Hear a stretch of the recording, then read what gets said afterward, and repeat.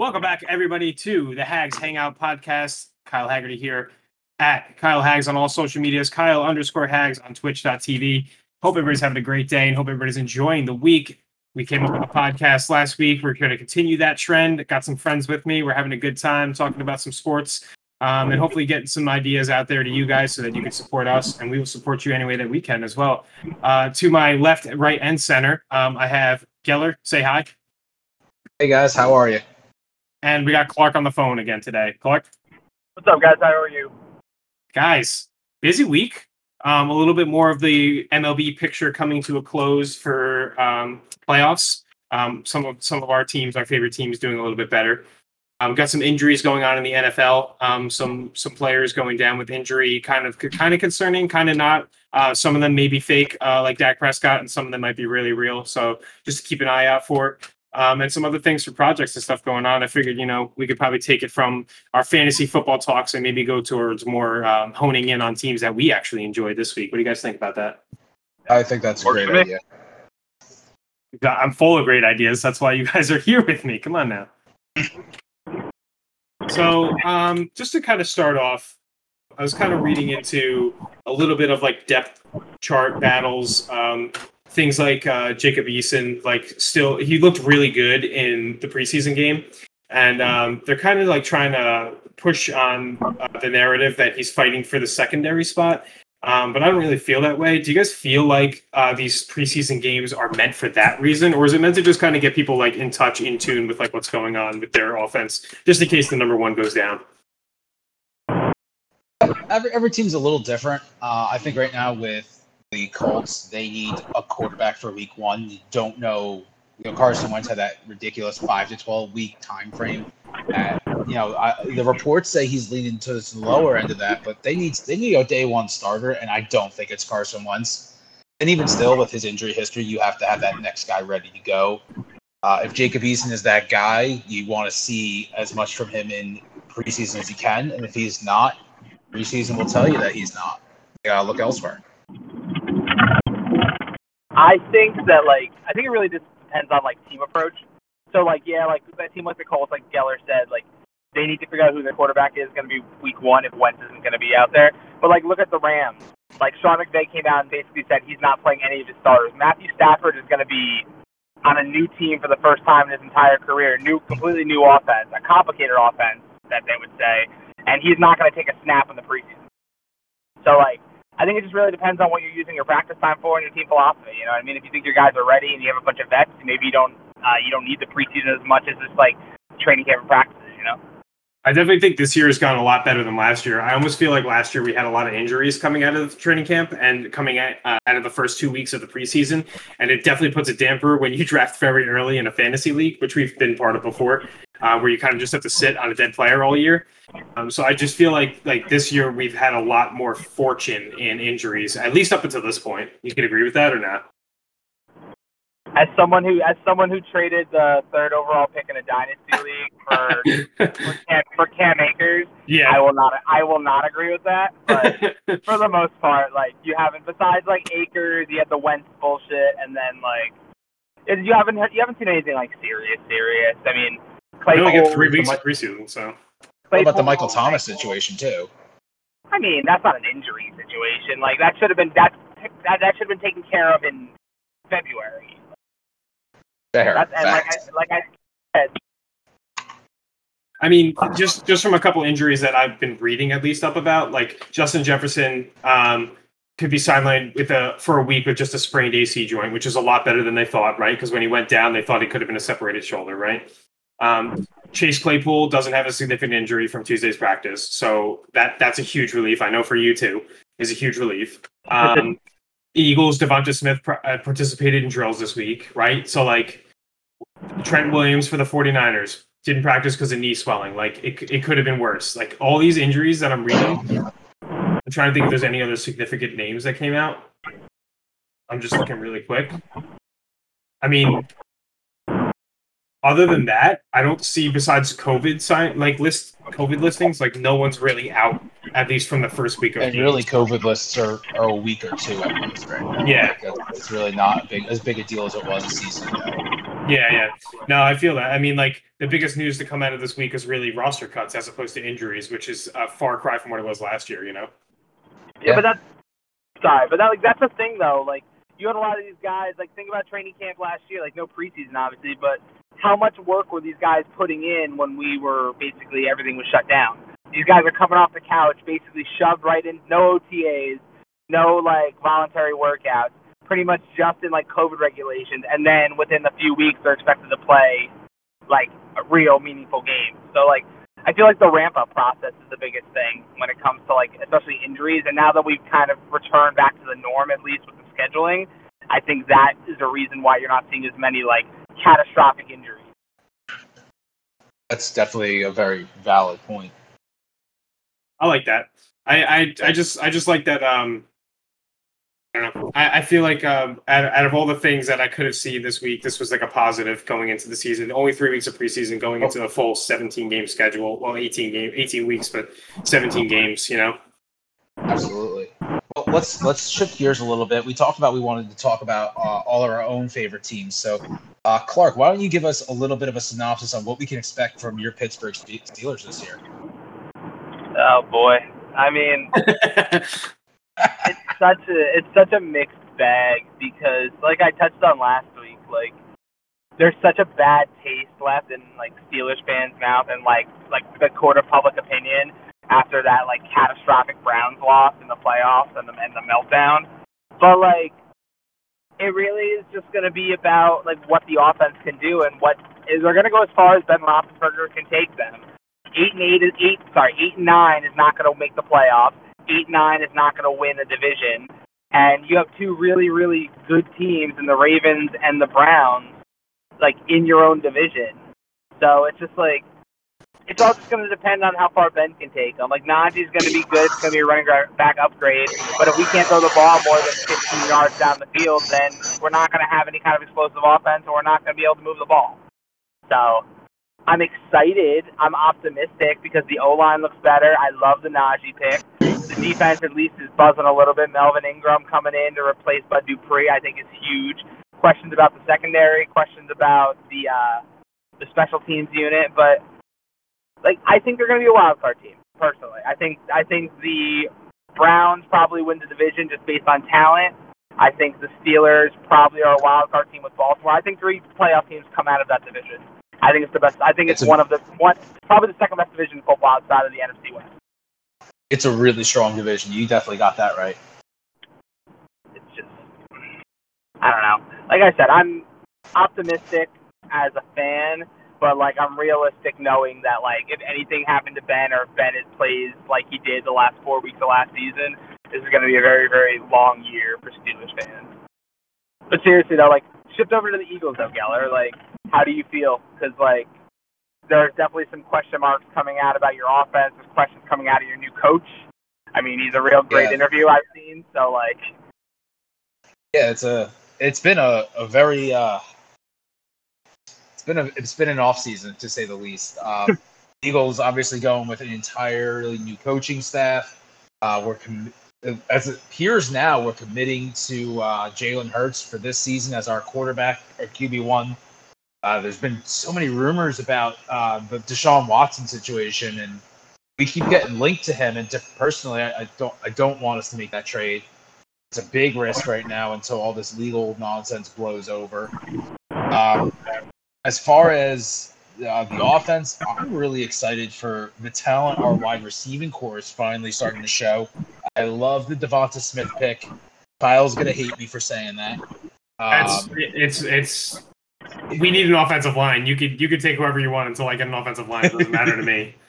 I've seen Darius Toney, Cobb. Darius Toney. Yeah. I've seen some phenomenal catches from Jalen Reagor in practice, even against the Patriots, like an Odell Beckham style catch in the end zone, and that's not the only one he's made during camp this year. So I hope to see that translate into the games.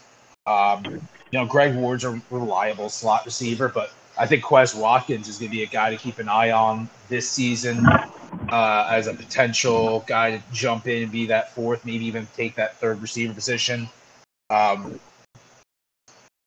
The defense is looking a little better. The secondary is absolutely improved from a year ago. I hope that this new defensive scheme players buy into and we actually blitz, unlike we did in the preseason game against the Steelers, where I think we ran 0 blitzes against you guys. It's not a very Eagles thing to do. It's not. Buddy Ryan's rolling in his grave right now, and so is Jim Johnson. But yeah, I think there's some optimism. I don't see us being a playoff team this year, but I feel like we're gonna be one of those teams that's like, it's gonna be like week 17, and they're still gonna show us in like the playoff picture, but we're gonna be one of those teams on the outside looking in. I feel like that's, maybe a game or two short of a wild card is where I see this team finishing this season up. Because it's really a building season with a young QB, young wide receivers. What do you think the wild card's going to be for them to get in? Do you think the Eagles are going to win 9 games? No, well, I don't think the Eagles are going to win 9 games. 5-11. I think it's going to be 9. In the NFC East, so. Yeah, well, true. What was that, Clark? He said 5 out of the 6. Sorry. I said 5-11 keeps you in the playoff picture in the NFC East week 17. Yeah, you're right. Yeah. Yeah. I think the wild card's going to be at least 9 wins for a wild card spot, probably 10 or 11. Yeah, true. But I think we're probably going to miss the playoffs by about 2 games. That's my prediction without even looking at the schedule. Better than what I think. That's perfect. So, yeah. I didn't say the wild card. Just it could be the division. No, all right, good. The Cowboys are still probably going to win 10 games. But yeah, I feel that. Yeah. Before we get to Kyle with the Giants, Geller, do you think Jalen Hurts is the guy? Because I don't. You said he did. He's not a Jalen. He was a Wentz fan. Oh yeah, I was a big Wentz fan. You said that you're against the idea of trading for Deshaun Watson. I mean, stuff came out today that's looking promising towards Deshaun Watson. And a trade for Deshaun Watson, I think, is a trade for the next 10 years, not the next year and a half, 2 years. So, I mean... Yeah, if everything goes right. I didn't see today's report, so I'm a little uninformed, but I didn't feel comfortable making that trade with all the unknowns and all the baggage that, for the past few weeks, we've seen from him. If this looks like it's going to be good for him and he's going to, not get in too much trouble for all this shit, I'm on board with it. But, I mean, the price is super high. How much of your future is he worth is the real question. That's fair. I don't know. Like I said, I mean, I like Jalen Hurts as, like, a fantasy quarterback, and I like Jalen Hurts as, like, an athlete. But, like, I don't know. Right. I have questions about his accuracy. I have questions about his leadership. I mean, I agree your receiving core is better, but, like, Devontae Smith is severely undersized. I don't think Hurts is the franchise, personally. I'd love to see him succeed. Prove me wrong. Jalen, if you're listening, because I know you're not, prove me wrong. All right, Kyle, you're up. What's it look like in the Giants? So there's a myriad of concern, right? So the first thing that concerns me is that Mara is not on the hot seat no matter what happens this year. Did you guys see that report or no? Yeah, so they already said, and they came out that they have full confidence in the GM. So I'm already upset about that because that just means that my coach is on the hot seat and not my GM, which sucks because I love Joe Judge. I think he's a fantastic coach, and I think he's a defensive-minded first coach, which you don't find a lot anymore. So I really do enjoy his coaching style. I enjoy the discipline, something that the team lacked in the last 5 to 6 years before he was there. And the interim coach that we don't talk about in between that time, it just really set a bad precedent for the entire team. One of the things that I don't like the most about my team is, and I know that he tried not to say this as like a preface, but we're very injury prone, especially with the free agents that we signed. So like with Galladay, like he's a fantastic player, but he has a serious injury on his record. Kyle Rudolph, like. Leonard Williams has even been injured, so like that also hurts. So I don't know, like it's just like one of the concerns I already have is that they have an injury-prone free agency signing. They got rid of Kevin Zeitler, which if you don't know Zeitler, he was literally a leader on the offensive line. I'm not saying that the offensive line was great, but like we've lost like our number one and our number two with Nate Solder, who we paid an asinine amount of money to keep on this team. It's just. I don't know. It's concerning that we didn't upgrade the line and that we've already also lost 2 pieces of the line. Dalvin Tomlinson not being on the team is also terrible because that was a huge force against the run at D tackle. Tough pills to swallow, but like if the Giants got 5 wins this year again, I'd be surprised. They could probably push for 7, but they're definitely not an above 500 team. They're not a 500 team. If Barkley stays healthy all year, he probably propels us to 3 extra wins than we should have. Jones probably improves, but not by a lot. I definitely don't think he regresses anymore at this point. I just don't think it's good enough. Tony is great. I just wish they would have gotten an offensive lineman. I'm not happy with where we're at, and I don't think I'll be happy with where we're going to be at the end of the season. There were games last year that were very winnable for the Giants, and they did not win them. There was about 4 games that were decided by less than a field goal, and that's special teams. It's not the issue on this team. It's offense, scoring, and getting down the field. So if you're asking me as a Giants fan where they're going to finish, if they had 5 wins, I think that would be probably right about where I would put them. I think they could win 7 or 8, but they need to get an offensive lineman. They need a left tackle. Yeah, they've been looking for that for years. Yeah, I mean, it's one of those positions that, like, they always talk about generational players, and they talk about players that you could draft in the first round being cornerstones of your team. They have not invested in the offensive line in like 11 years, so it's the same problem every single year. And when they have, they haven't picked the right guy. I mean, Eric Flowers was a disaster. Yeah, I mean, Eric Flowers should have been recognized as a disaster year 2 when he couldn't read a playbook and he couldn't understand how to block, and that's his job. So if you ask me, like it's all management, and that's why I don't like that Mara's job is safe, because it's literally a culmination of his fault and the ownership team's fault that the Giants are in the position that they're in. I don't want to be a playoff team once every 10 years. I want to be a playoff team perennially. I want to be a playoff team for 10 years. 8 out of 10 years would be successful. Yeah. Like when you're a playoff team once out of every 10 to 15 years, sure, we went to the Super Bowl twice in different time periods, different decade periods when that happened, and we won the Super Bowl twice somehow. That doesn't mean that's success. That's mistaken for success. And I think a lot of Giants fans get caught up in that we have Super Bowls. It's not about having Super Bowls. What about being a Packers fan? Like, you may have one Super Bowl in the last 20 years, but like you have Aaron Rodgers, you had Brett Favre. Like, I wish I had that, where we were winning 10, 11 games every year, and I had something to cheer for. Like, we're lucky we have fantasy football as Giants fans because we don't win games. I'm just gonna say that's very surprising for me, because like I'm a lot higher around the Giants than obviously you are. But like where? With their defense? I mean, I think the defense is solid. I think that the offense, I think the O-line is at least a little bit improved. I think Saquon coming back, I agree. The offense should be better. You should be able to move the ball a little better. Daniel Jones is a question mark. And not for nothing, like there's questions about every team in that division. I mean, they could very easily go 1-5 in their division, or they could go 4-2. Yeah, to be fair, moving the ball wise, they did move the ball incredibly well last year. They forced running the ball, which I think was to a detriment at times, but like it definitely made me feel like we could run the ball this year. It definitely made me feel like running is a priority, because a lot of it wasn't with Macadon. You know what I mean? Like a lot of it was West Coast offense and it wasn't working. So at least if we can run the ball, we can establish an offense for Daniel Jones. I think that helps him out a little bit. I think his targets and his threats at wide receiver they could be good if they stay healthy. Yep. I just don't think having no offensive line is very concerning.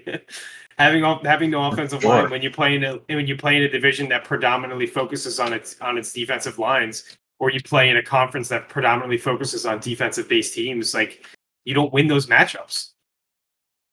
Yeah, I mean, Washington's defensive line is rated to be one of, if not the best in the league this year. And Philly's always had solid defensive line play. Dallas usually has a couple of studs on their D-line. So, I mean, the Giants really do kind of lack that protection of your franchise quarterback, quote unquote, for Danny Dimes. They need to address it. You just put Danny Dimes in quotes. No, I said put franchise quarterback in quotes. Oh, okay, good. Yeah, I mean, that's another battle for another day, whether he's a franchise quarterback or not. I mean, when you look at quarterbacks in the league that win Super Bowls, Daniel Jones is not in that category of playmaking, being the entire captain for the offense. That's not how he is. So I look at like even like an Andrew Luck, like where that's the next tier of quarterbacks, or like a Phillip Rivers where they own the entire offense. Like, yeah, Phillip Rivers didn't win a Super Bowl, and like Andrew Luck, career cut short, but could have possibly won some more Super Bowls, especially with the team that they have now. Oh God. Jones is not that person. So I truly do not feel like he is our franchise quarterback. I could be on that. Maybe they'll win 4 games and get the draft in top 2, and then they could pick a quarterback. It'll be great. There's a hot take. And then Merrick can stay on as the GM all over again. There you go. I have a fun question for you guys. So this year, the NFL schedule is 17 games. Mm-hmm. And I want to ask how you guys feel about that. But before you guys answer, I want to make this statement that 17 games means that some teams have 9 home games and some teams have 8, which seems a little unbalanced. But it's unbalanced with fans in the stadiums. I think that's a little unbalanced. I could agree with that. I could see that. Would you foresee like them adding an 18th game just to even things out? Nope. I could see them adding neutral sites before doing that. No, an 18. I believe an 18th game is happening. An 18th game will be part of the NFL schedule within the next 5 years because of money and revenue generation. Well, that's why I think that was a huge push for the 17th game this year. They just took. I guess what did they do? They take another preseason game away. You think, or do you think they add another game in? I'm just looking at the Eagles' schedule, and they have 3 home preseason games and 8 home regular season games. So it seems like the teams that are going to miss that regular season game have it in the preseason, which obviously is not the same. It's just revenue. That's all they care about. I mean, yeah, but no, I believe that. I think an 18th game will happen. I think what they'll end up doing is I think you push a week. Because look, at the end of the day, like the more weeks you add to the season, the longer the NFL stays as the top relevant draw. I mean, if you have hype going to the Super Bowl, if you push the Super Bowl back to the second Sunday in February, you're going to end up having that means literally the NFL is on top from mid-July to mid-February. For almost 6 months, pretty much. Exactly. 6 months. Yeah, pretty much 6 and months. Their only real competition is the NBA. I mean, the NHL's not popular enough. Baseball, there's so many games, nobody pays attention until like halfway through the season.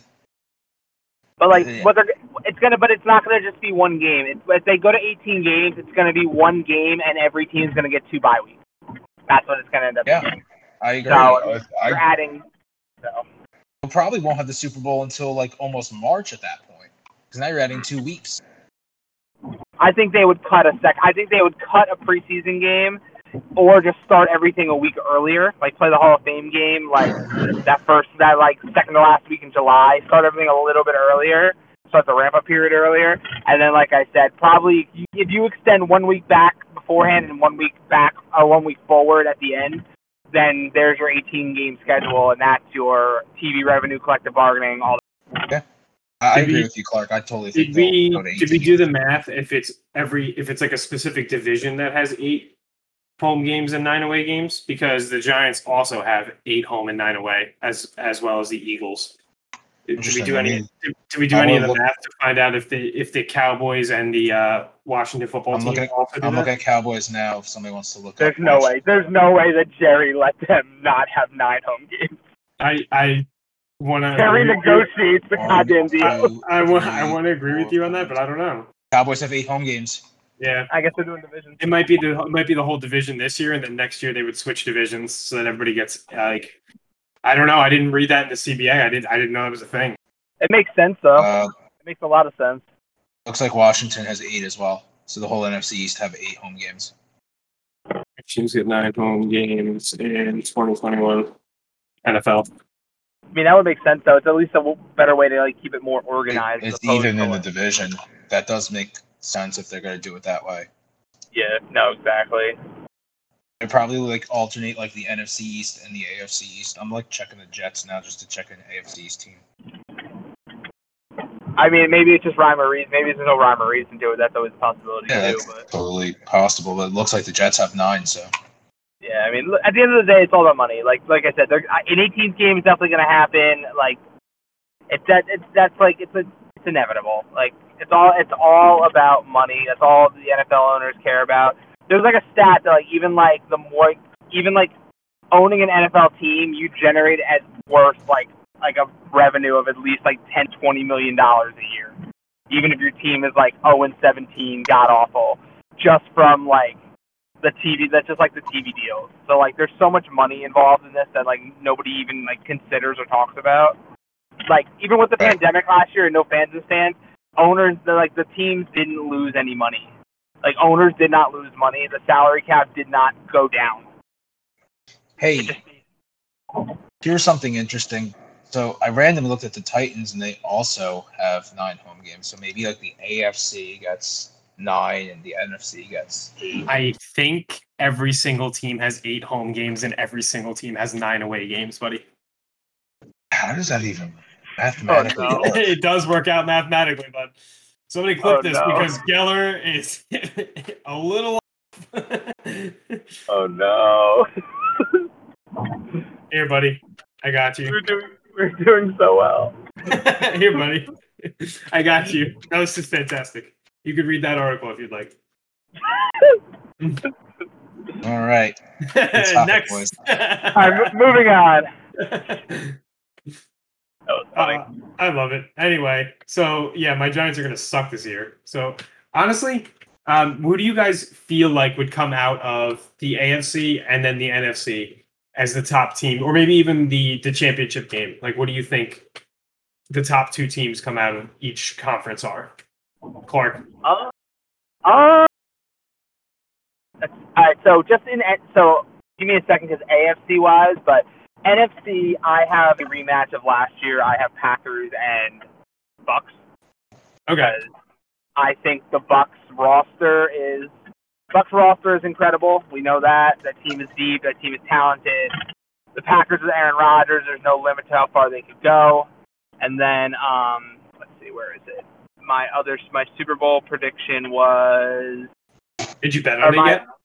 No, I did a mock playoff run where I picked my playoff. Mm-hmm. I think I had Kansas City. Honestly, I think I had Kansas City, and I think I had New England in the AFC Championship.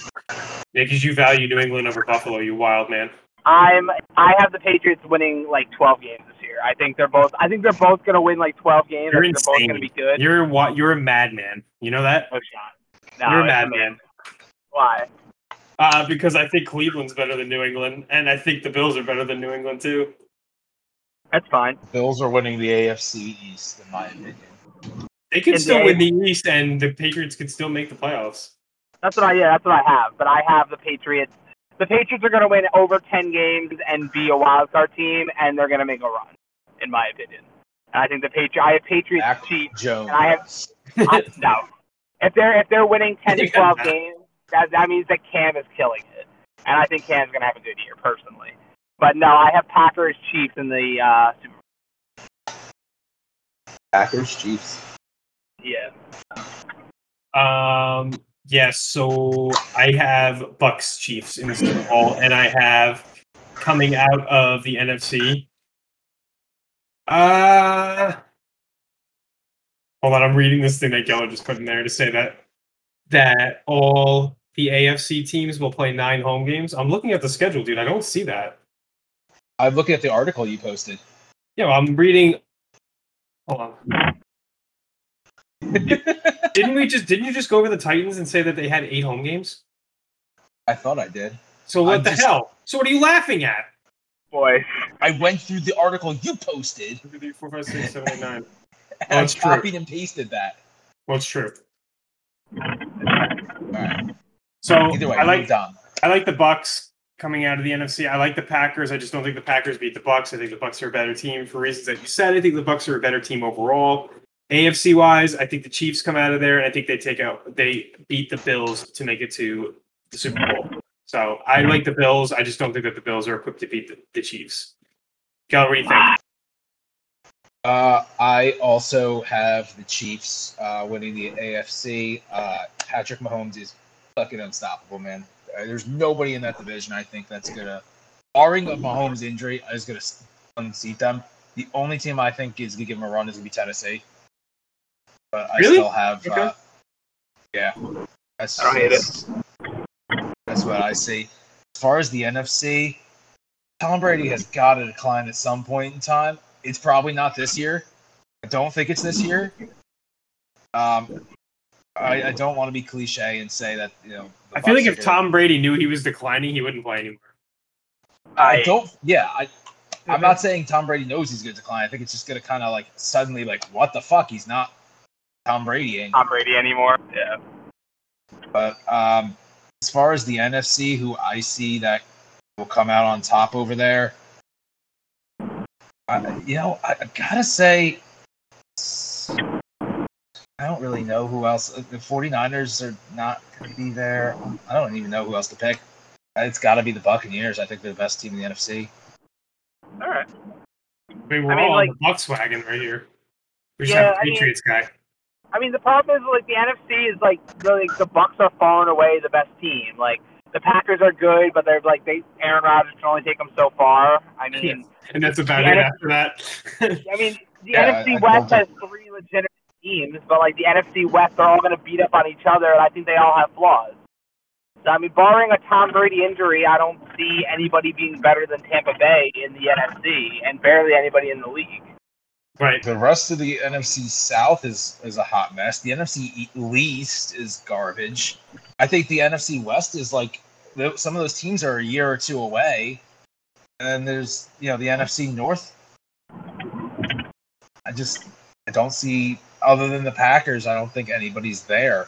The hot take is the Rams. A lot of people are on the Rams hype train. I love Matthew Stafford, so I hope they do well. I love Stafford, but I was Sean McVay is one of the best coaches in the league. Oh no, Sean McVay is a great coach. That team's got good deep weapons. The team has the top player at least 2 positions on defense with Aaron Donald and Jalen Ramsey. I mean, the offense is going to move the ball. I mean, hopefully Darrell Henderson can pick up the workload because I was really high on Cam Akers this past year. RIP. And, like, it's just like... But like I said, every team in the West has question mark. Who's quarterbacking San Francisco? Is Seattle's defense going to be good enough? Can Kyler take the next step with all the weapons around him? And will the Rams be able to put it all together with a new quarterback? There's questions everywhere. And I think the team with the least amount of question marks and the most, like, solidified squad, it's got to be Tampa Bay. It has to be the Bucs. Hands down. You can't, like, I was literally sitting there trying to find a reason to pick a team that wasn't Tampa Bay, and I just couldn't think of it. Exactly. They're 5 deep at every position. They're like, I mean, that might be like a stretch, but like. Do they still have Antonio Brown this coming year? Yep, he is on there. They brought back everybody from that Super Bowl team. Yep. Yeah, they're going back to the Super Bowl. I hate to say it. I mean, I love Tom Brady. I mean, I hated Tom Brady as a Patriot because, like, he ripped my heart out so many times as a Steelers fan. But, like, I love Tom Brady. Like, as a player, like, it's fucking awesome. It's crazy to see this fucking dude in his 40s out here, like, still dominating on top of the league. And I think that's the only thing that, the only thing that could stop this team is that suddenly Father Time catches up with Tom Brady at some point this season. And if that doesn't happen, I think they're in the Super Bowl. I don't know, man. I don't think it's going to happen. Blaine Gabbert and Kyle Trask might have something to say to you, Geller. But, oh, God. No, it's going to be interesting, though. I'm excited for football. Football's coming back. Well, it'll all play out very soon. We're going to pause real quick just to give a shout-out to one of our sponsors. Ready for New Jersey's newest craft hard seltzer brand? Introducing Bougie Bubbles Hard Seltzer. Brewed and packaged in Hamilton, New Jersey, Bougie Bubbles is bringing a fresh spin on the hard seltzer game using real ingredients and 0 artificial flavorings. Get Bougie Bubbles today at 33's Brewery. Bougie Bubbles Hard Seltzer. Real ingredients, real flavor. You still there, Kyle? Oh yeah, I'm chilling, bro. I was just listening to you guys talk it out, just checking how it was going. Good. No, I know What's Kyle. Kyle, you and I talked about it a little bit before. I know we just wanted to mention it quickly about how baseball's kind of winding down. We had Yeah. I mean, you and I are big Yankee fans. Geller's a Mets fan, correct? Yep. Correct. Mets are about to win in extra innings against the Giants. I was very surprised. Yankees are currently down to the Red Sox, 1-0. But like, I don't know. Yankees are catching fire. That payroll's finally paying off. The Mets are a garbage fire. They're falling apart. What's your comments on the Mets, Keller? Oh man, I wish Jacob deGrom was healthy. Even if he was, they don't score any runs, man. They just don't score runs. Yeah, He's not swinging the bat every day. The Mets are. I mean, we've got some decent guys. They're just not quite. The bats just aren't quite performing right now. Yeah, decent doesn't win championships. Going into the season, our pitching was, looking to be top of the line with Stroman. A healthy DeGrom would have been good, but we're still waiting on Syndergaard. He's been out for like 2 seasons now. I don't know if anybody remembers who he was. Syndergaard just doesn't wear a shirt, and he walks around barefoot on the stadium now. So he's doing his own thing. Yeah, pretty much. But the team that's really catching fire right now is those Atlanta Braves. They have been, they've come to life. They kind of hung around, and they're right there or the right time, getting hot. Best thing the Mets could do is keep pace with the Braves because they play the Braves, I think 6 more times, and they play in division after this brutal stretch out of division. I think they play the Nationals and the Marlins, and I think they play them twice in the last few weeks. I think they end on the Marlins, if I'm not mistaken, too. So they have a chance to actually put together like a solid win streak towards the end of the season, and it's all in division. Yeah. So I think they only have like one more. They have a series against the Yankees, and I think maybe one more series against another division. The Brewers, maybe that might be who they finish with, actually. So that would be a tough one at the end of the year, but yeah, there's only one team coming out of that division right now because I'm looking at the wild card right now, and like the Dodgers. They have that wild card spot if they don't win their division, but the Padres are 6 games above the Mets right now. And the Reds and the Cardinals, I think, are better teams, so I don't see us getting a wild card spot. The Mets have to win the division. Yep, I agree. So, yeah, three teams are coming out of the West. The only thing about the team you didn't mention from the East, the Phillies. Phillies have the easiest schedule remaining in the majors, unfortunately. Like I'm like a closeted Mets supporter, but like I agree that like the Braves, if Acuna was healthy, it wouldn't even been a question. Like the moves they made at the deadline, they were aggressive at the deadline. Their young pitching is finally coming like around. They're swinging the bats. Well, that was the biggest thing all year. If the Braves were hitting now, like if they were hitting in May like they're hitting now, Braves are up in this division by 10 games, easy. And it's funny because Acuna was having an MVP level season before his injury. He was killing it. Yeah. The rest of the team just wasn't. Now they're all stepping up. Exactly. And now 100%. Acuna's out like even like a deep playoff run, correct? He's out for like the whole year? I think he had ACL, I thought was the injury. Throw him in a DH in the World Series. But no, it's going to be interesting. It's going to be tight. I unfortunately think the Mets. I think the Mets are kind of like tailing off. Acuna might miss the beginning of 2022 season. I was gonna say, it's confirmed his ACL on Acuna. Yep. All right, so he's not DHing. Got it. Yeah, he won't be available off the bench. Yankee hype though, Kyle. How are you feeling? Talk to me. Tell me your thoughts. I know we talked a little about it before, So I'm excited about the Yankees because one, we have a little bit of fire with this team now. There's some young talent. Rizzo and Gallo and Nestor Cortez are probably the most adamant about being lively. I know that Frazier was that way as well, but he probably won't be back for the rest of the year. So that takes away from the camaraderie, the pomp, the exciting part of being a fan of baseball. Because the Yankees are like a friggin' boring team, man, when you watch them play. But I think that having some people on the team that are actually excited to play and excited to score and be part of this process. The Yankees always have a stretch in the season where they are miserably bad and then they are insanely good for like a 20 to 30 game stretch. And they're on that tear right now. They're on that part where they're really, really good right now, and they're building their differential back up for their runs scored versus runs against. Because for a while the pitching was a little off, especially the starting pitching. And then we just had a 2-week stretch where we didn't really have a lot of starters around, but we were still winning games. So now that you have the team healthy, the team's back. People are trying to vie for positions. Luke Voigt trying to put his voice out there, saying that he's a competitor and he wants to be on this team going forward.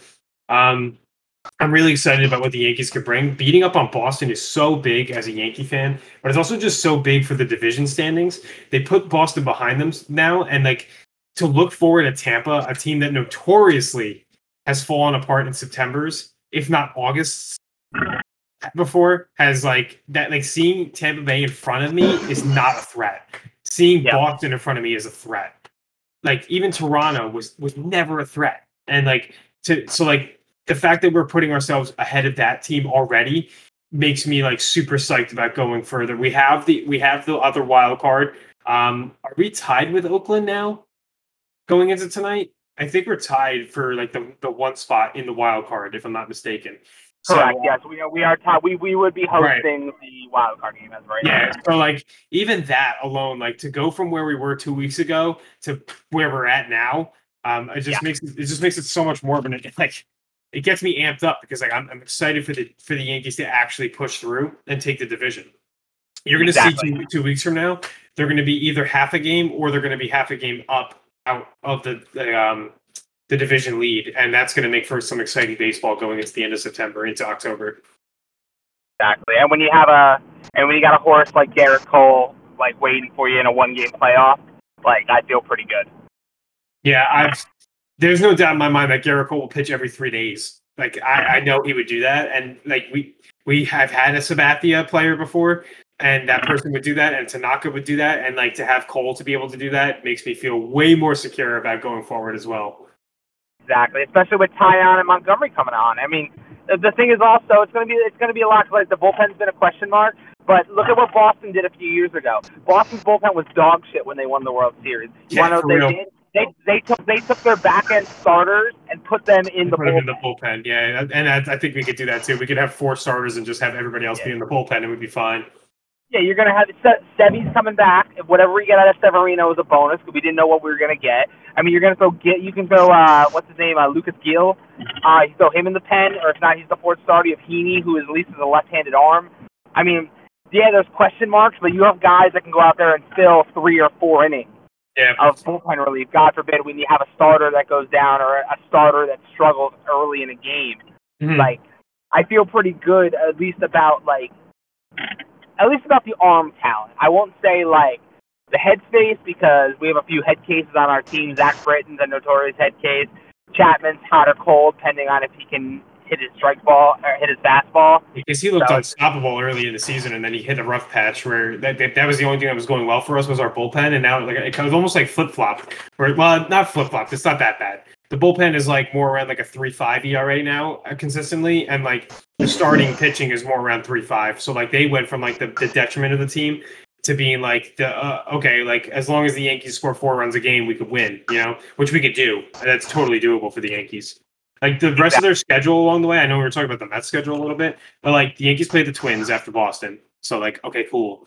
They play Atlanta for 2 games, but like they play Noah and Charlie Morton are pitching. So like you should beat those pitchers, right? Like when you think about it, we have even though it's like it's Haney and Talion, like at least like I feel comfortable winning those games. But then they play the A's, like that's tough. Then they play that's a huge series because that's a wild card spot right there, and they could even knock Oakland out of the top spot in the division too, like far down. Then you got the Angels, the Orioles, the Blue Jays, the Mets, the Orioles, the Indians, the Rangers. Like that's like 9 series that are winnable for the Yankees. Like it's insane. Exactly, and then it's 6 on the road in Boston and Toronto, which might be important, and then 3 against the Rays at home to end the year. Yeah, like, and if I had to guess at that point, the Yankees are going to be 6 games up in the division anyway. But I mean, you can't predict it, right? So like when you look at the Rays schedule, they probably have to play similar teams, but they're looking at playing Baltimore for another game after tonight, and then they play Chicago, which is difficult, Philly, which is tough. They have to go against Suarez and Wheeler. Like those are 2 tough matchups. Then they play Baltimore, but then they play Boston, Minnesota, Boston, Detroit, Toronto, Miami, Houston, and then us. So like in the same 9 series that the Yankees could now take like a 5-game lead over them, they have 4 out of the 9 of their series being absolutely difficult for them to overcome. So like it's a big push for the Yankees at this point. Like it's a time to make the move. That's like it's our time now. We have like everything's come together. We're a hot team. I mean, like if we're gonna do it, it's got to be right now. There's no more baseball left. Yeah, I think we keep it at least a wild card spot going into the playoffs. If not, we're going to win the division over Boston, and I don't think Tampa's even going to be the second team in the division. I think Boston ends up being that second team. That's not a hot take. I think that's realistic. I think the Red Sox overachieved early in the year. I think they're coming back down to earth a little bit. Really? To what they should have been. Yeah, I do. I could see that, I guess. Even with Chris Sale coming back? I agree Chris Sale coming back is big, but like they didn't make a ton of moves. They needed pitching at the deadline. They didn't go and get any pitching. Like that was like 100. Like they got Schwarber. They didn't get any bullpen arms. Their bullpen's weak. I mean, they're outside of Sale. Their rotation's not great. I mean, they lack a lot of left-handed bats, like, down in the lineup. They're very righty-heavy. So, like, I don't know. I just don't. They were projected to be a 500 team going into the season, and they're going to be probably around a 500 team, maybe 5 to 10 over by the end of the year. Yeah, they'll probably end up being like 15 over. Yeah, they're almost there now, I think, or they might even be way better than that right now. Yeah, I also have like PTSD from Tampa. Tampa's always just a team that I never count the Rays out. Unfortunately, they're just really they have our number. That Rays. We did it twice. I just to say, I always think the Rays are just like a team that just like is a thorn in your side, but like they're not ever good enough to win. I don't know. I'd never fear the Rays. That 1 year, I'm supposed to fear the Rays over 1 year, 2 maybe. You can give the 2 for 2 years ago. I mean, they got the best. They have the best record in the American League for a reason. I just think I think they're a good team personally. Like they're like a complete team. That's my thing. They don't have like a glaring weakness. Which is funny because they don't have the payroll, and we do. We have the payroll. We can't catch up to them sometimes, at least early in the season. But yeah, that's like I'm glad you brought up the baseball because it's something that we both do enjoy. I know Geller, you're a Mets fan. I know football is heavier on you, and so is hockey. But like, it's still cool that like we're surrounded by a lot of geographically. There's a lot of baseball in this area as well as there is football. So it's cool like that we have some teams that are in it.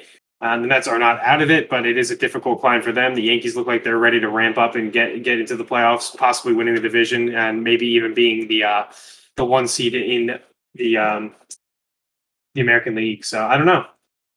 I love it. I love the competition. I love the fight in my team. We love to see it. We love to see it. We want to take a minute to thank one of our sponsors. Looking for a beer that's different than the same old boring macro beer you're used to? Come check out 33's in Hamilton, New Jersey. With a wide selection of craft beer ranging from IPAs to porters, 33's has a little something for everyone. Stop in today for a pint of our Back to Reality, winner of the 2019 Atlantic City Beer and Music Festival's Best Hazy New England IPA. Perhaps lagers are more your speed. Try the winner of the 2021 Manna-Hopkin Best Beer, Pitter Patter Pilsner. Not in the area? No problem. 33's distributes beer all over New Jersey and parts of eastern Pennsylvania. Stop in your local liquor store today and ask for 33's. What else we got on board, boys? What else we got? I think what was it? Anything else, Gal? I was going to say we got a big wrestling week. Including tonight. It is a week. Big wrestling week. AEW tonight is going to be exciting. Got the rumors for Punk on Friday for first Rampage, and then SummerSlam on Saturday, NXT on Sunday. So. Are you guys looking forward to any specific match during SummerSlam? SummerSlam is the biannual biggest event, right? Biggest party in the summer, baby. I am excited to get past the Goldberg and Lashley storyline. Do you think Goldberg actually wins? Because every time he comes back, he wins. So you think Lashley actually wins this one, right? Yeah, I don't know. I think Big E might cash in. I think I that's think a that's possibility. more likely to use Goldberg as a transitional champion for Big E. I don't And think then Goldberg having a even Lashley win. Big I E. think Goldberg's just in the match, and I think Big E comes out and knocks him out of the ring or something, and then Big ends Lashley and then wins. Like I think that's how it happens. I think love he pins this heel Lashley. Lashley. I think he love this pins heel Lashley as well. But I know. I've Go ahead, always Bart. loved Lashley. Lashley's like Lashley's my dude since he came in. I've always loved Bobby Lashley. His what heel match? work What is match are you really looking forward good. to, Geller? SummerSlam? Yeah. I mean, Do you want me to read out the card? Yeah, because I don't know the card off the top of my head. Okay. So we have Sheamus versus Damian Priest. Nope. McIntyre versus Mahal. Omos and Styles versus Orton and Riddle. it's gonna be fun. It's gonna be so much fun. Yeah, that one has potential. It already is I really love fun. Orton. If you haven't been watching that storyline, it's already really fun. It's been going on for almost a year. It's fantastic. Matt Riddle's so entertaining. I love Yep. Matt Riddle. I agree. He does a great job in the role that they've given him. I 100% agree with that. They took him out of a big spotlight because of what happened in his personal life, and he's really just adapted to be like a great character on screen. He's fantastic. Yep, absolutely. Bliss versus Eva Marie. I love this Alexa Bliss storyline. That love everything they've done with her with Bray Wyatt, but like at the behest of Nanya ever hearing this podcast, I would love to be with Eva Marie forever. So I love Eva Marie, love her, and I love that she's a heel. I love that she doesn't wrestle. I love that she can't wrestle. I love that she has to have somebody else do things for her. I love that she's a little snake. I love it. I love all of it. Yeah, she's great in the role. Absolutely. Oh, dude, I love it. She's a terrible wrestler. I just love her. I just like. I've never liked Eva, but I think they found a role that suits her right now as like a pseudo manager performer. What do you guys? I mean, I know you were like for Sheamus and Damian Priest, but do you know that Sheamus has been like winning matches by like not like cheating, but like winning like different ways, like roll ups and like schoolboys, like stuff like that. Like I think that's so unique for his character because he's just a brawler, but he can't beat Damian Priest except for like to run away. I love it. Yeah. I feel like Damian Priest is gonna get that typical NXT call-up treatment that keeps happening, where he's like pushed really hard at first. I don't know. And He's then the the only writers one that's just like relevant right now. He's the only one that's relevant since NXT got called up. He's like the only one that's actually getting something out of it. But like, I don't know. I just feel like eventually just kind of do this and then give up. Yeah. No, what about? I mean, I don't know. I'm trying to think of like other NXT call-ups that actually got the good treatment recently, but no one really has recently. Recently, I mean, really since Kevin Owens and Sami Zayn and the Shield, nobody. I mean, I think an argument made for the women. I mean, we can wait and see. The recent recall of Finn has been better. Like I like him getting involved with Roman and like the title scene. But like if it fizzles out as nothing, then like it fizzles out as nothing. But like here's the hot question: who takes the title off of Roman and when? John Cena Saturday night. Yeah, honestly, it's probably Cena this weekend. I hope not. I think it's huge for them to push the heel Reigns. Honestly, I think that's a huge push for him. I think this is a Reigns win that looks really good for his character. That he's who else John Cena. He has to beat John Cena, and then what? He's unbeatable at that point. Is that what happens? I think so, and then that just makes whoever does. And what's next, Lesnar? Like, who beats him after that? Nobody. We just keep the title on him for years. I feel like he holds it until Mania. Yeah, I think he drops it to whoever the next big push is at Mania. Maybe it's Drew McIntyre coming back for it. I don't want that. I can see in his side. I don't want that. I can see them doing that. Drew McIntyre's push is done and over with. He had the unfortunately he had the Thunderdome era, and he could have benefited way better from not being in that era. But we're probably past that now. It's like a Kofi run. We got our Kofi run and we're over it. I think he gets another run. I don't know which title, but I think he gets another run.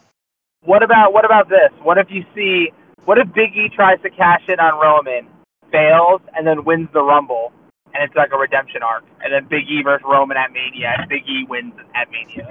When's the last person that cashed in lost? Cena? Like 6 years ago? Strowman? Strowman won. Strowman won, yeah. It was Cashin. Then it was Corbin. Was it Corbin with Cena? I know Corbin lost his yeah, I think it was Corbin with Cena because Corbin did lose. I thought Strowman lost too. Did Strowman lose, or did Strowman do like the announcement, like I'm gonna cash in, and then like? I think he did that, and he lost the match. Maybe because I remember that was when he tried to cash in, and that's when he got triple powerbomb by Ambrose, Rollins, and Reigns, right? Yep. Strowman beat Bray Wyatt with the Money in the Bank. I was wrong. Yeah, I'm pretty sure it was like only twice that happened. The cash in fail. Yeah. No, Strowman did lose. Okay. I read the wrong article. He lost his cash in. Okay, so that was the most recent one. So I guess it's a possibility that it doesn't. I don't think that they do it that soon. Another person loses. I don't know. I don't think that they, when they hand out Money in the Bank contract, like I feel like the person has to win. Like I feel like that person has to cash it in at an opportune time to win. If he cashes in this weekend and makes it a triple threat, I could see him not winning. I could see him not taking the pin and not winning. I can see Lashley pinning Goldberg. Faces with Money in the Bank is always tough for me because it's like it's designed for a heel. It really is designed for a heel. Always. Like, always is. That's why Cena, when he had it, he told them when he was cashing it in. Exactly. But I still love Dean Ambrose's cash in the same night though, and he was a face. That was so awesome. But I don't think that was awesome because it was Roman and Seth. Personally, I'm not a big Ambrose fan personally, but like I never have been. But like I think that moment was made by the fact that it was all three Shield members held the title within the span of like 15 minutes. Yeah, that was probably one of my favorite cash-ins, to be honest. All right, I'm getting off this topic because fuck it. I'm going to move on to the other matches on the card so I don't lose that train of thought because I really want to know what match you're looking forward to. There's two matches. Can we just? I have two matches as well, but I want to. I'll like. It's fine. We'll go through them all first. Do you want me to go just from the bottom of the card back up, and we'll talk about it again? No, I have the card. Okay. The card in front of me. Okay, so the only one that we haven't talked so far about was SmackDown Tag Team Championships: Usos versus Mysterios, Edge versus Seth Rollins. Yeah, that's what I want to say. That's my match. My money. Edge and Rollins. Belair and Sasha Banks is my match, so I feel you guys on those two matches. Yeah. And then Nikki Ash versus Charlotte versus Rhea, which is just a waste of my time. But yeah. Bianca versus Sasha is money, is a WrestleMania main event match every year if they wanted to do it. And Edge versus Seth Rollins is probably the best match on that card. All right, so there's three matches. Sorry, go ahead. Is it me adding Bianca and Sasha? That's your third? Yeah. Yeah. What's your second? What's your other match then? If your top match is Edge and Seth Rollins, your third match is Banks and Belair. What's your second match? The main event, Roman. I want to see Roman and Cena. I want to see the storytelling. Yeah, bro. I'm in on that too. I like that. That's my third match. I think that is. I want to see how it plays out, and I can see it going either way. So I'm excited for that ending to see where they want to go with it. It's one of the few stories that was a really quick burner that actually is working out because a lot of the WWE storylines are really quick burns. And they're done in like 2 months, and then they move on. And this one could possibly, if Cena takes his title, move on further, month after month after month until WrestleMania when they fight again. I think that it's like a Clash of the Titans. It's like it could be like quote unquote the passing of the torch bullshit. Like I don't know. Like I could see Cena winning and being coronated for the first time in front of fans as like 17-time champ, or I could see Roman dominating like shit at Mania. And either way, I'd be happy, and either way, I'd be entertained. Like those three matches are, and then like Seth and Edge is like that's like dream match territory. You don't need to add anything else to it, in my opinion. Like, I'm just looking up what's the card for AEW tonight. So the main matches for AEW tonight: Thunder versus Penelope Ford, Young Bucks versus Jurassic Express, Darby Allin and Sting versus 2.0, and MJF versus Jericho, where Jericho can't have his theme song sung. The fifth labor of Jericho. Yeah, That's the match I'm looking forward to. That has so much more potential. it had so much more potential. So much more. It's like they ran out of ideas after the third one. After the death match flopped, the other two, or the fourth and fifth, have just been like such throwaways, in my opinion. Yeah, no, and it's almost like they tried to book something else, but probably didn't get that opportunity, or maybe they were thinking bigger scheme and couldn't get somebody off a contract or whatever they were doing. They went too big with the people that weren't with AEW. Like, I thought when I heard that the five labors of Jericho, he was going to have to go through the whole Pinnacle one by one with different stipulations. That would have made the most sense to me, is go through the stable that he's feuding with. I like that they brought some outside people in and had some crazier stuff, but then they ran out of ideas and they're just like, all right, go fight Wardlow. And it's like, shouldn't that have been like the first labor? I mean, but like that, I agree with that concept, but I also, the way I took it was that it was going to be like almost like a This Is Your Life segment. Like, you're going to get indie guys that aren't in WWE anymore that Jericho has had like historic rivalries with. Like, maybe you bring in like Chavo for a match, like to signify like him and Eddie's shit. If you have like they did Juventud came in and fought. Like, that was good. Like, they had a lot of history and stuff like that. I mean, the Nick Gage thing was cool. The death match was cool. It was poorly executed for PG-13 television. Yeah. Plus, like, Jericho doesn't need to be having, like, hardcore, like, Jericho doesn't need to be doing a Hurricane Rana through, like, a plate glass window, in my opinion. Yeah, no. I agree. And then you Plus, Nick Cage had just had that death match with Matt Cardona, like, within a week, so... Yeah. It's just, you lose me at Wardlow. I mean, I wish, like, the problem is that with wrestling, with any brand, like, you can't keep secrets. Like, it's like, the coolest fifth labor of Jericho would have been, like, you bring out, like, MJF brings in, like, Punk, and having, like, Punk Jericho relive their storyline from SmackDown, if you like. Best in the world. Like, yeah, exactly, like, the best in the world storyline. Exactly. That would have been great. Like, I don't know. It's just like, that's just like, I don't know. I don't watch weekly wrestling either way. I read everything and I go back and watch anything I like, personally. Same.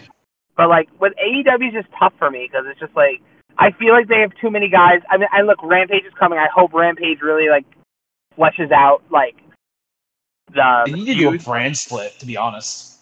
I think that was what would be best for them, so that everybody has an opportunity to shine instead of the Young Bucks need 25 minutes of TV time on both nights of the week. And Omega gets 20 minutes of TV time 2 nights a week. And he's on TNA or Impact. Like, I mean, your champ Kenny Omega's the top in your company. Like, he should have the most TV time. It's the same. He should. Agree. But like the problem is that when your roster is 85 people and you have 2 hours of television time a week, and you have an hour on YouTube that is poorly like advertised on your television show, like I think they have 2 of those now because they have 2 AEW stars. Yeah, because Paul White's doing one exactly. But it's just like AEW suck for AEW. If they don't actually get Punk booked for the Chicago show, that would suck for them.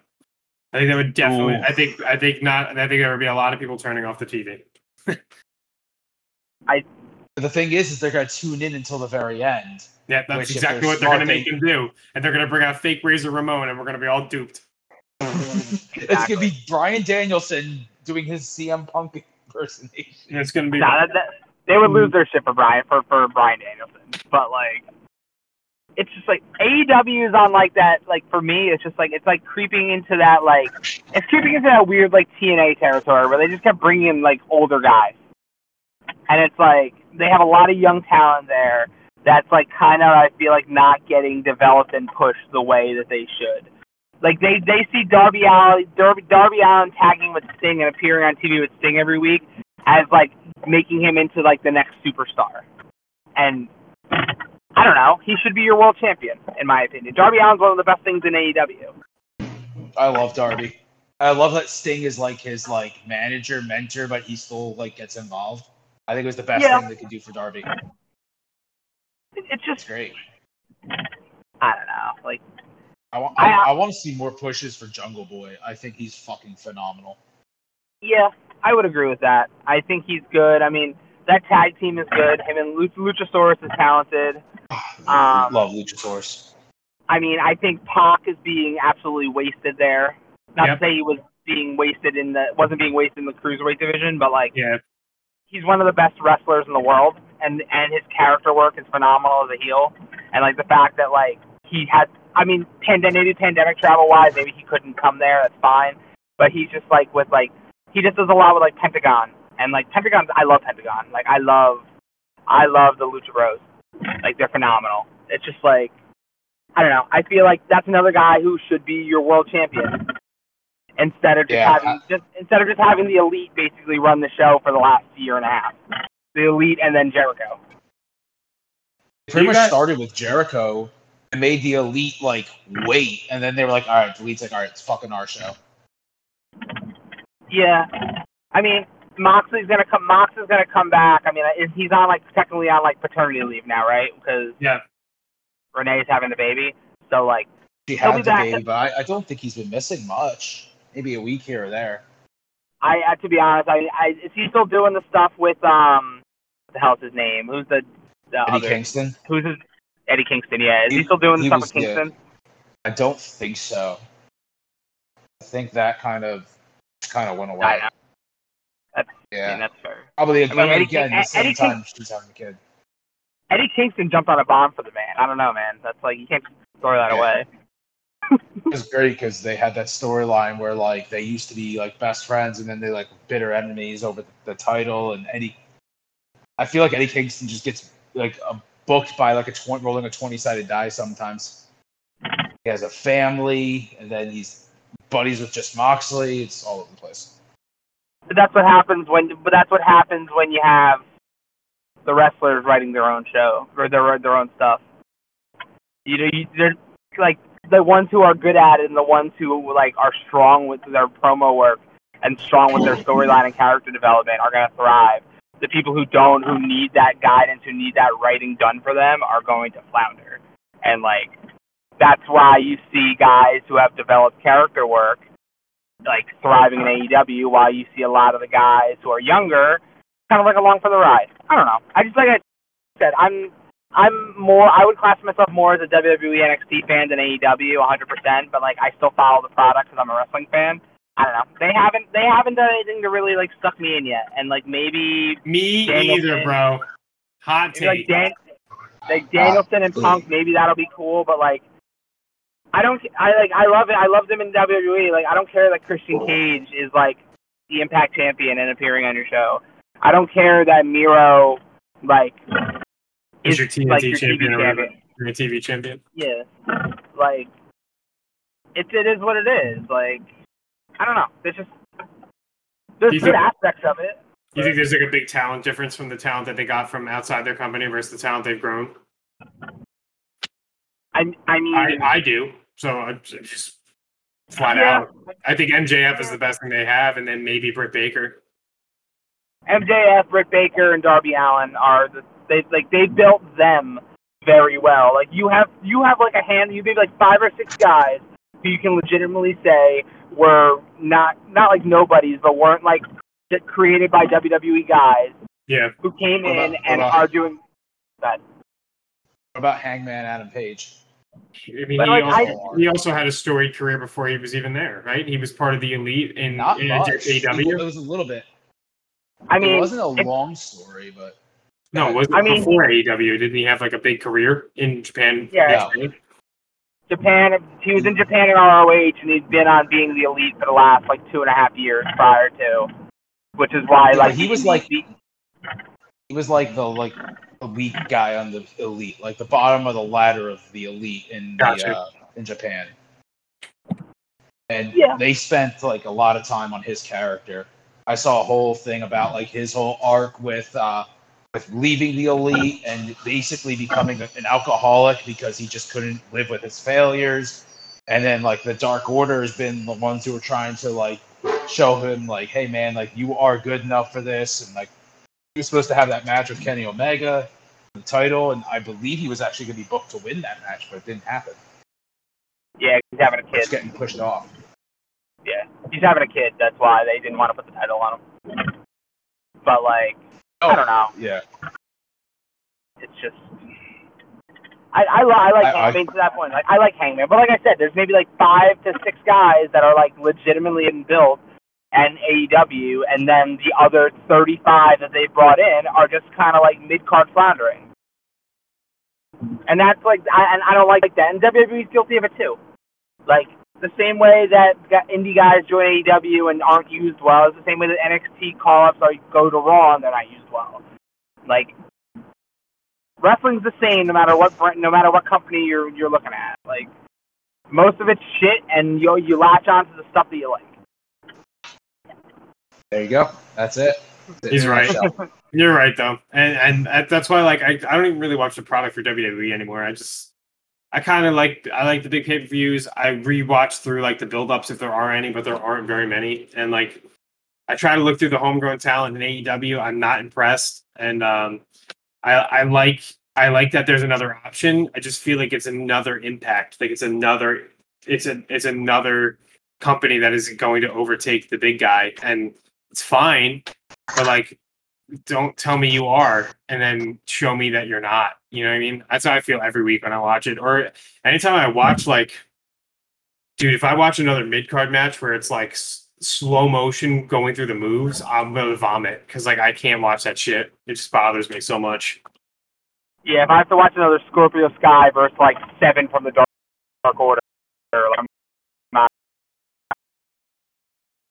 I get the point of like trying to push the characters and getting the point of trying to like get the people like exposure, but like I'm like you. I'm like there's like 10 people that are like worth latching onto, and I'm like most of them are from the WWE.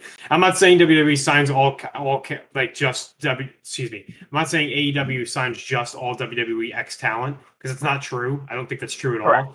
I just think that the ones that they do sign, they're utilizing as the forefront of the company anyway. So, and you need people like that to build the company. It's just that they're not top dogs. They're not Roman Reigns. They're not John Cena.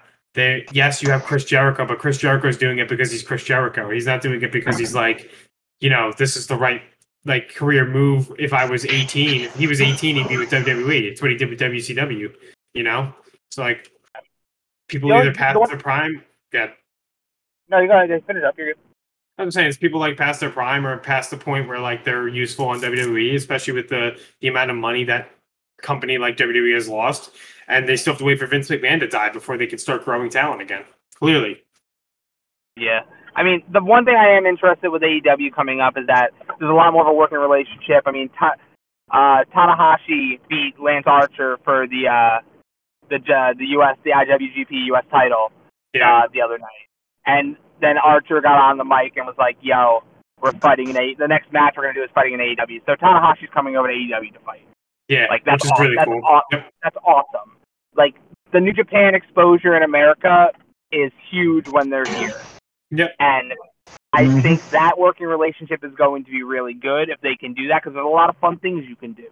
You can have a big bullet. You can have the Bullet Club versus the Elite the way it's going to be. You can have Tama Tonga and Jay White and all of them come in and actually face off against Kenny and the Bucks instead of just talking shit on Twitter. Like, I agree. Like, that stuff is cool. The main event stuff in AEW is good. Like, it's pretty good. Like, anything that Jericho and them do, and then pretty much anything that the Bucks and Kenny does, I'm going to look into, I'm going to follow, and I'm pretty much going to watch. But the problem is it's the other 45 minutes or other hour and a half of television that they put out that I don't care about. Yeah. That's my issue. Yeah.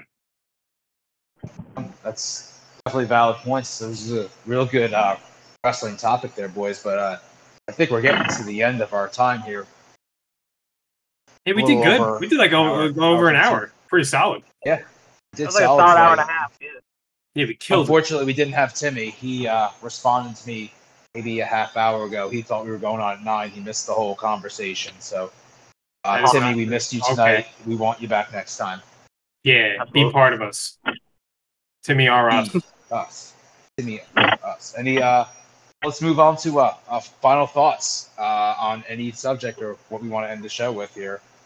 Kyle, take it away. Final thoughts, just from what we talked about today. I don't like the way that the Giants look going into the NFL season. The Yankees are going to win the division and probably win it by about 5 to 6 games over the Red Sox. And I don't like the product for AEW, but I like where they're going. And the SummerSlam is probably going to be a pretty good card, minus the 8 matches that don't seem like they're main event matches. That's my final thoughts. Clark? Basically, I'm a fan of the Steelers off season. I'm optimistic but realistic. Hopefully for a wild card, praying for the division. Agreed, Yankees are going to make the playoffs. Maybe not the division, but Yankees are going to make the playoffs. Hopefully a deep playoff run. SummerSlam should be good. We've got a few matches I'm excited about. The other 8 on the card I can give a shit about, but hopefully they're still entertaining. And we didn't touch on it, but I think the NXT show on Sunday is going to be very good. I think there's a lot of good matches, and the NXT product is pretty solid. So Last matches we're going to get for NXT, that is the same product that we've come to love. Whatever it becomes after that, who knows? I think it's going to be a really good show, and I think it's going to be a good time. So, right. Geller, what do you got? Absolutely. Well, I'm realistic, not optimistic about the Eagles off season. I don't think we make the playoffs. I think we're building towards the future, though. I think some good times might be ahead for us. The Mets, we need somebody other than Pete Alonso to hit the ball, even though he only hits it, 1 out of every 4. But we, our year's kind of gone downhill. But if we can push through the end of this season with some, easier games, squeak into the playoffs, we'll have a healthy Jacob deGrom, and who knows, we can make something of it. I doubt it. As far as SummerSlam, I'm all here for Edge and Seth Rollins match. I don't care a whole ton for most of the rest of the card. AEW, I want to see the end of the climax of the 5 Labors of Jericho. I want to see the Jurassic Express get some push. I love those guys. They're phenomenal. And I think that wraps up anything I said tonight.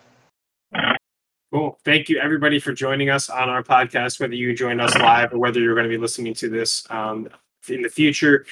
We do this podcast every Wednesday night. We will find a time that works the best for us, but currently, right now, we're looking around anywhere from 7 to 9 p.m. Eastern Standard Time. I'll be streaming, so I'll let everybody keep knowing when it's coming around. Thank you so much to Geller and to Clark who joined us, and they're going to be joining us throughout the rest of this podcast future weekly. Just keep in mind, everybody has their own projects going around, so we support each other. And if you guys have anything to add, ask, or support that you need help with, we're there for you guys as well. So until next time, this is the Haggs Hangout podcast. We appreciate all your help, and signing off for Clark and Geller. We'd love to see it. See you guys.